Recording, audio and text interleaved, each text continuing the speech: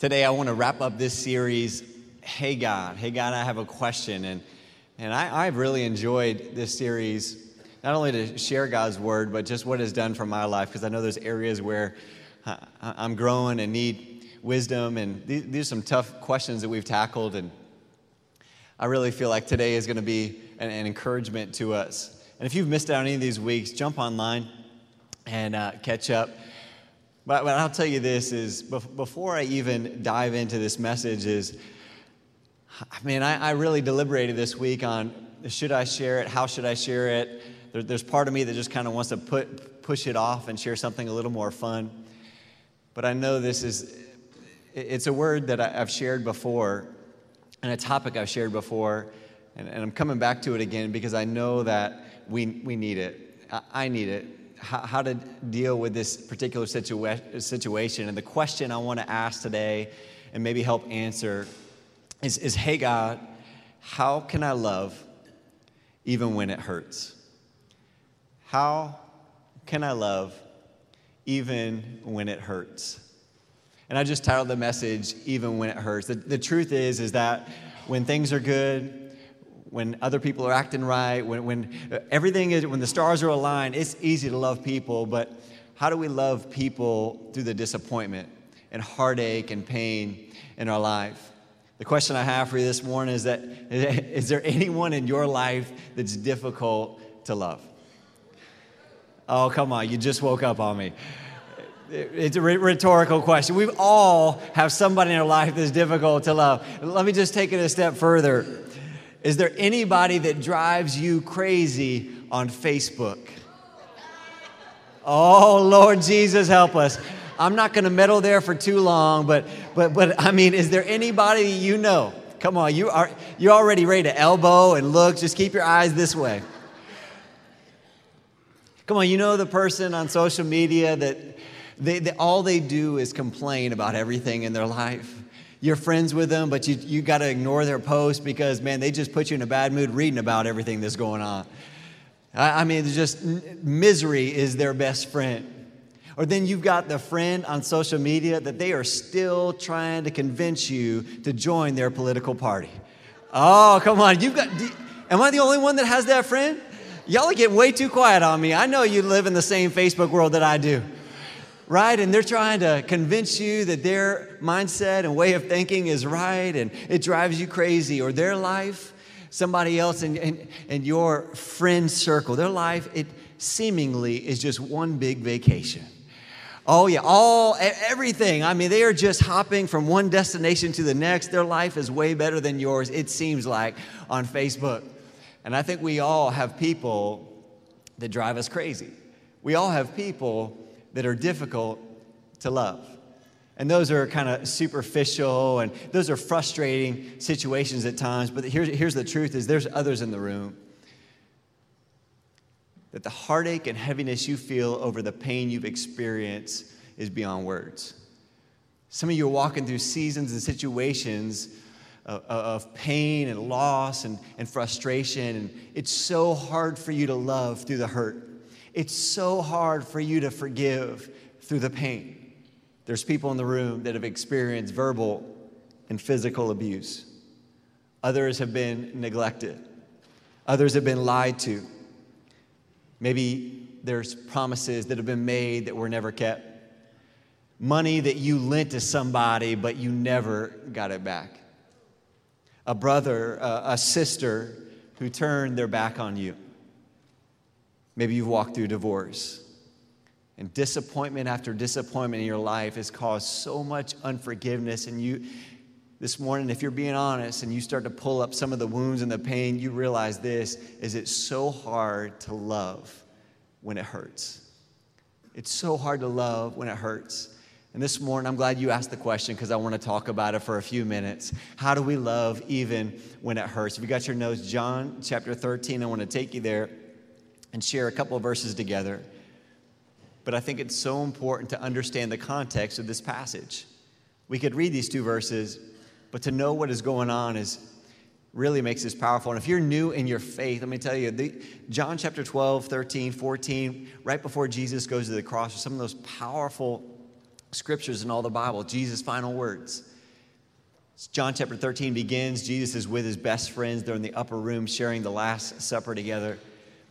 At the very beginning of the chapter, he gets down, models humility and servanthood for them when he washes their feet. Then he predicts Judas' betrayal, and Judas leaves the room, turns his back on him.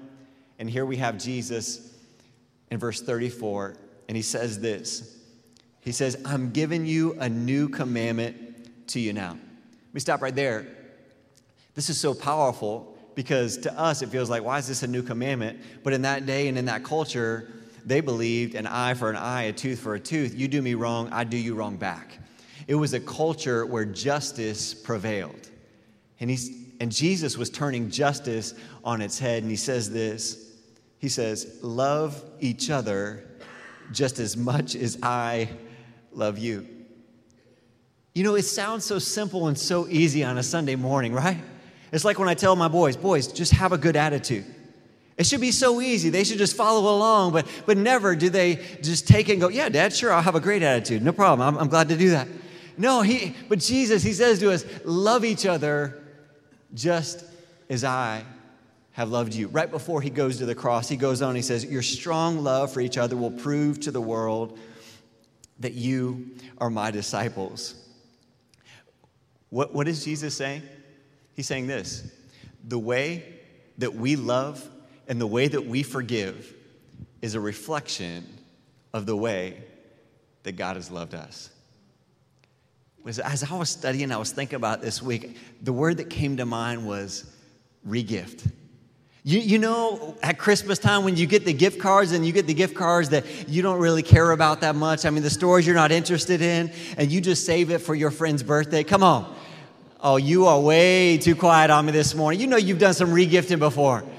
But that's stuff that you really don't want or don't care about. But what we do when we forgive and we love people, we're regifting the greatest thing that has ever happened to us. We're pouring out what Jesus has poured into us. You know, yesterday at the house, it just fits right in line with the message, but we had a party at our house yesterday. We had a house cleaning party, everybody. We sent out invites, but nobody showed up. It was just us. And we had this conversation this week, and I was talking with Jen. I'm just a clean freak, a neat freak, and I said, babe, enough is enough. We need to have like an all-in family day, the kind of cleaning where you don't just like vacuum around stuff, but you're like pulling stuff. Like it's a moving, you know, you're moving everything, furniture. And as I was thinking about this, it reminded me of, because sometimes we struggle with the cleaning deal. And it made me think of the meme that I saw this week from somebody at church. They shared, they say, you know, when it comes to laundry, you know, it takes 30 minutes to wash. You know, drying is 60 minutes. Folding, 7 to 10 business days. Come on. Who's with me? You know what I'm saying? You know you got laundry sitting in that chair that nobody sits in because it's the laundry chair. It was on yesterday in the Morris house. We woke up this morning and Jen said, are you as sore as I am? I'm like, yeah, I hate to admit it, but I am a little sore actually. Like we got after it. And I was in the back room with the boys in the play area, and we just started finding all kinds of stuff. We're pulling out cabinets where all their games, and I mean, look under the cabinet, and there's countless video games that they haven't played since who knows when. I mean, there's cables, there's cords, there's dust, there's goldfish. You could have survived a week on the stuff we found underneath that cabinet. We start wrapping up these cables, and I got their Nintendo Wii. They've also got an Xbox, and I said, boys, you know what? You hardly ever play with this Nintendo Wii. Why don't we just give this away? Oh, man, I'm telling you. It was like I was about to give away their very best friend, man. I mean, Caden and Ben, they just started pleading with me. You know, Dad, we love the Nintendo. We haven't played as much as we should, but tell me all about the games. My guys, let's give this thing away. Caden said, well, if we're going to give it away, why don't we sell it? That's my boy right there. You know what I'm saying? Make a good $50 and move on. I said, Caden, Nintendo Wii, man, it's not hardly worth, you know, any money now. It's older, and let's give it away. And I had this thought. I said, Caden, you remember how we got the Nintendo Wii? I said, but your Uncle Chris, he gave you his Nintendo Wii. That belonged to my brother, and he gave it to you for you to have it. I said, we can't sell something that was given to us. The best response is for us to give it away. And as I began to talk with Caden, I could just see his mind, just churning and realizing this, is that it was easier to give it away knowing that it had been given to him. Here's the powerful thought, and it's not in your notes this morning, is that we understand how good God has been to us. That he's given us everything we need, that he's forgiven us, that he's loved us, that he sees how messed up you are, and he keeps loving you anyway. How much more can we not give that kind of love to somebody else? Amen? Amen? So we walk in forgiveness, and we re-gift it and keep giving it because God keeps giving it to us. But I think there's a few reasons why we struggle to give it. And I want to give them to you this morning. If you're taking notes, number one, I think it's familiarity. Familiarity. It's one of the greatest challenges that keep us from walking in forgiveness. Because oftentimes the people we love the most are the people we hurt the worst. Hear me today, church. The people we love the most are the people we hurt the worst. And the hardest people to forgive are the closest ones to you. And I don't know if that's true for your life. I'm just kind of speaking from my heart this morning because that's where I'm at. Here's what I know is that, man, I've blown it so many times this week. And I've blown it so many times in my life. And I realize this. I've had to ask people this week, would you forgive me for something I did?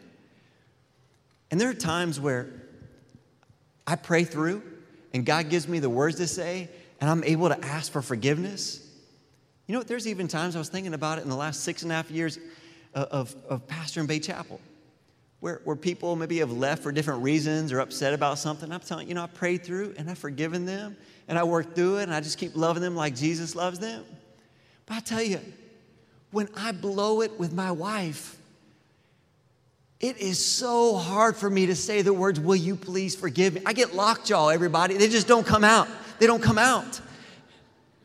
And here's what I realize, is that the people that are closest to me in my life are sometimes the hardest to forgive. How is it for you? How is it for you? A brother or sister, mom or dad, a spouse, that they're so close and your intimacy, your relationship with them has put up a wall from walking in fellowship with them.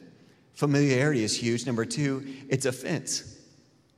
Isn't it ironic, everybody, that Jesus has forgiven us for every offense, and yet we still stay so easily offended? Offense is actually, the picture of it, it's kind of like a fence. It's all these little planks, these little things that over time build up, and because we don't take them down quickly, they just begin to gather and create walls with people we love. It's unmet expectations, lack of appreciation. It's their poor driving skills. I could stay there for a while, but I'll keep moving on. Their lack of time management. They're always late. It drives you crazy. And we let these little things fester and build up and keep us from wholeness and peace in our relationships. I love what Proverbs 19 says. Verse 11. The proverb writer Solomon, he reminds us this, that a person's wisdom gives him patience. It is his glory to overlook an offense.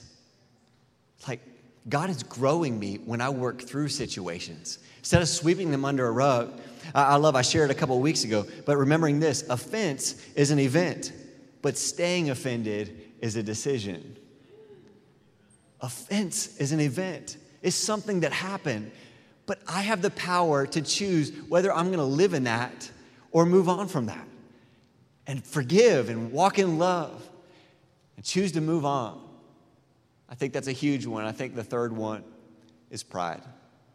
It's pride. Because if we're being honest, there is just something that feels really good about being right. Am I the only one in the room? I love that feeling more than, I'm telling you, to hear Jen say you were right, it's just, that is my love language, man. I'm telling you, it's like, thank you, babe. I love you. I love you. I'm having fun. But I struggle. I struggle sometimes with the healthy decision to make it right instead of being right. Instead of making right, instead of being right. God, help me to humble myself and choose wholeness over what I want, over healing, over what makes me feel good. It's not about my feelings. It's about walking in love and doing what Jesus has done for me. I'm not going to let my pride get in the way. I'm going to humble myself, just as Paul says from jail when he writes in Philippians 2, do nothing out of selfish ambition or vain conceit. Rather, in humility, underline it, value others above yourself. I know that this is a tough word, and I know that on the surface it can be easy to preach on a Sunday morning but hard to live out on Tuesday. And there's people walking through all kind of pain. I'm going to just challenge you for the next few minutes as we share 3 thoughts on how to take next steps. Just lean in and say, God, how can you use me to bring healing to my relationships? How can you help me walk in love even when it hurts? Let me give you 3 ways. Number 1, pray for them. Pray for them. We don't feel like praying for them, but I think it's the best response. Jesus says this in Matthew 5, verse 43 and 44. He said, you have heard that it was said, love your neighbor and hate your enemy. But I tell you, love your enemies and pray for those who persecute you. Pray for them. I'm telling you, this is easy to write on paper, but it's hard to live out. Because sometimes when you go to God for people that you're struggling with, you pray for them, all right? You're praying that God will give them hemorrhoids and a flat tire in Jesus' name. You know what I'm saying? Like, God bless them. Bless them. Bless them.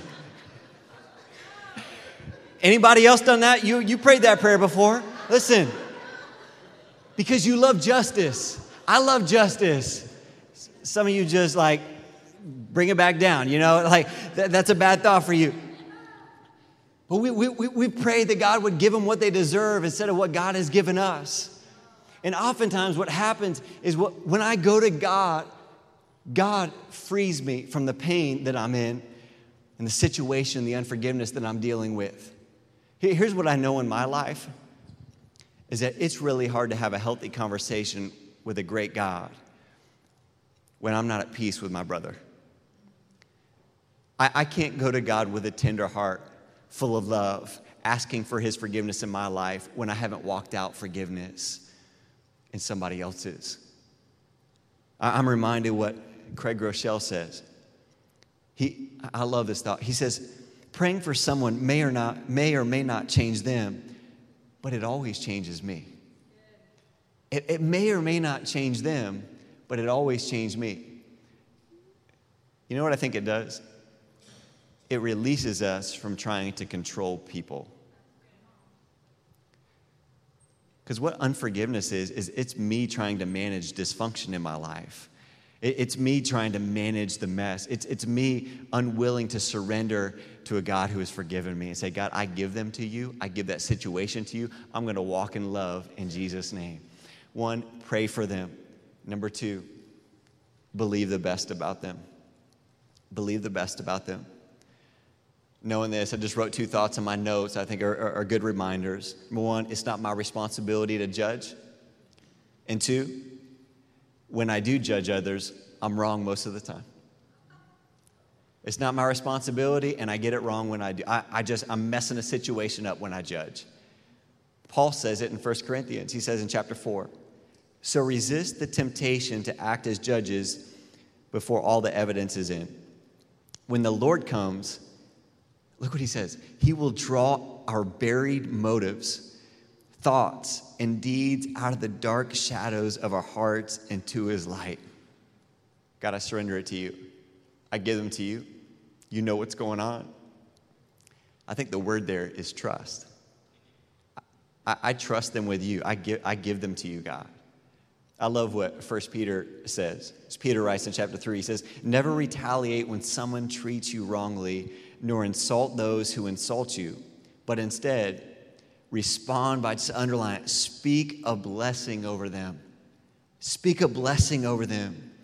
because a blessing is what God promised to you.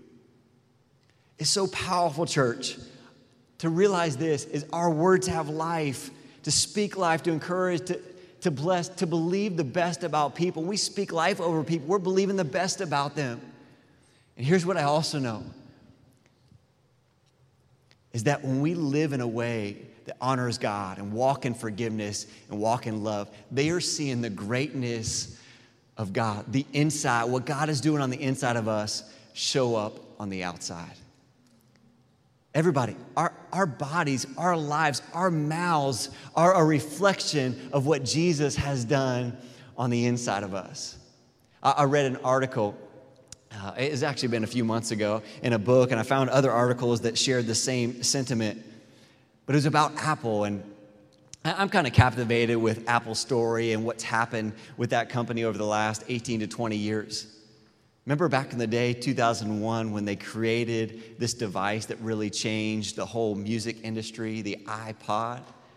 The vision, they're going to put 1,000 songs inside your pocket. Now, we say that and nobody reacts like that's a big deal right now. It was a game changer in 2001.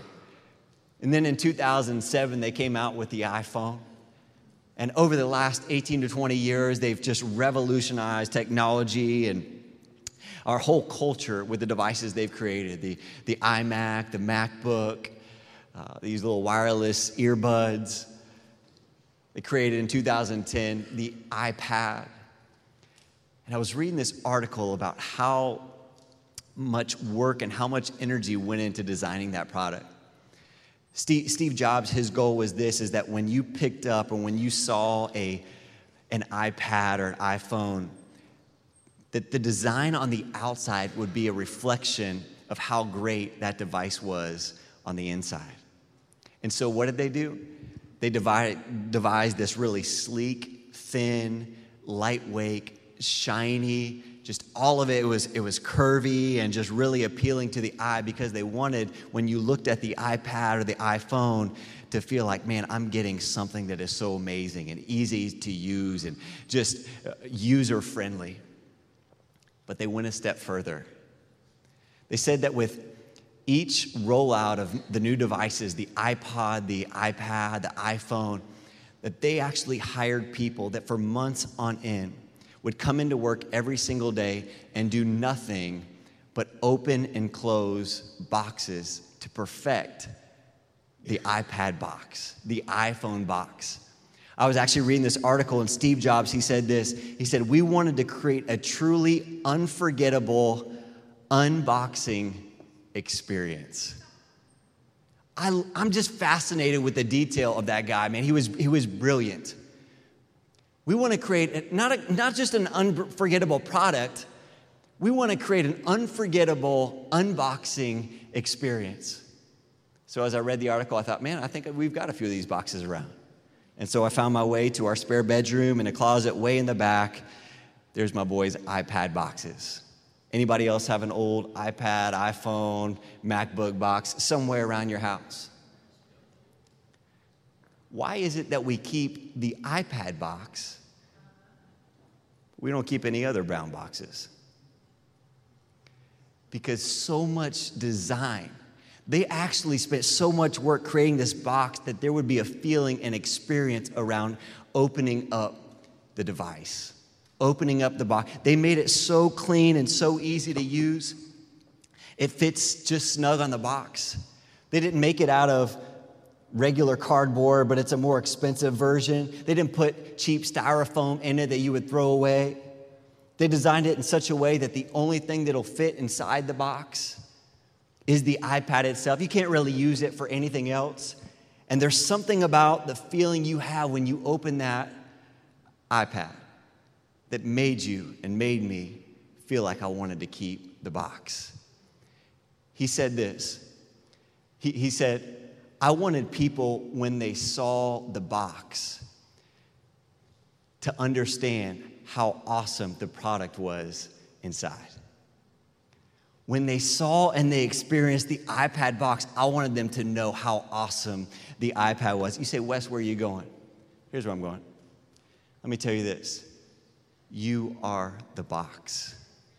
You are the box.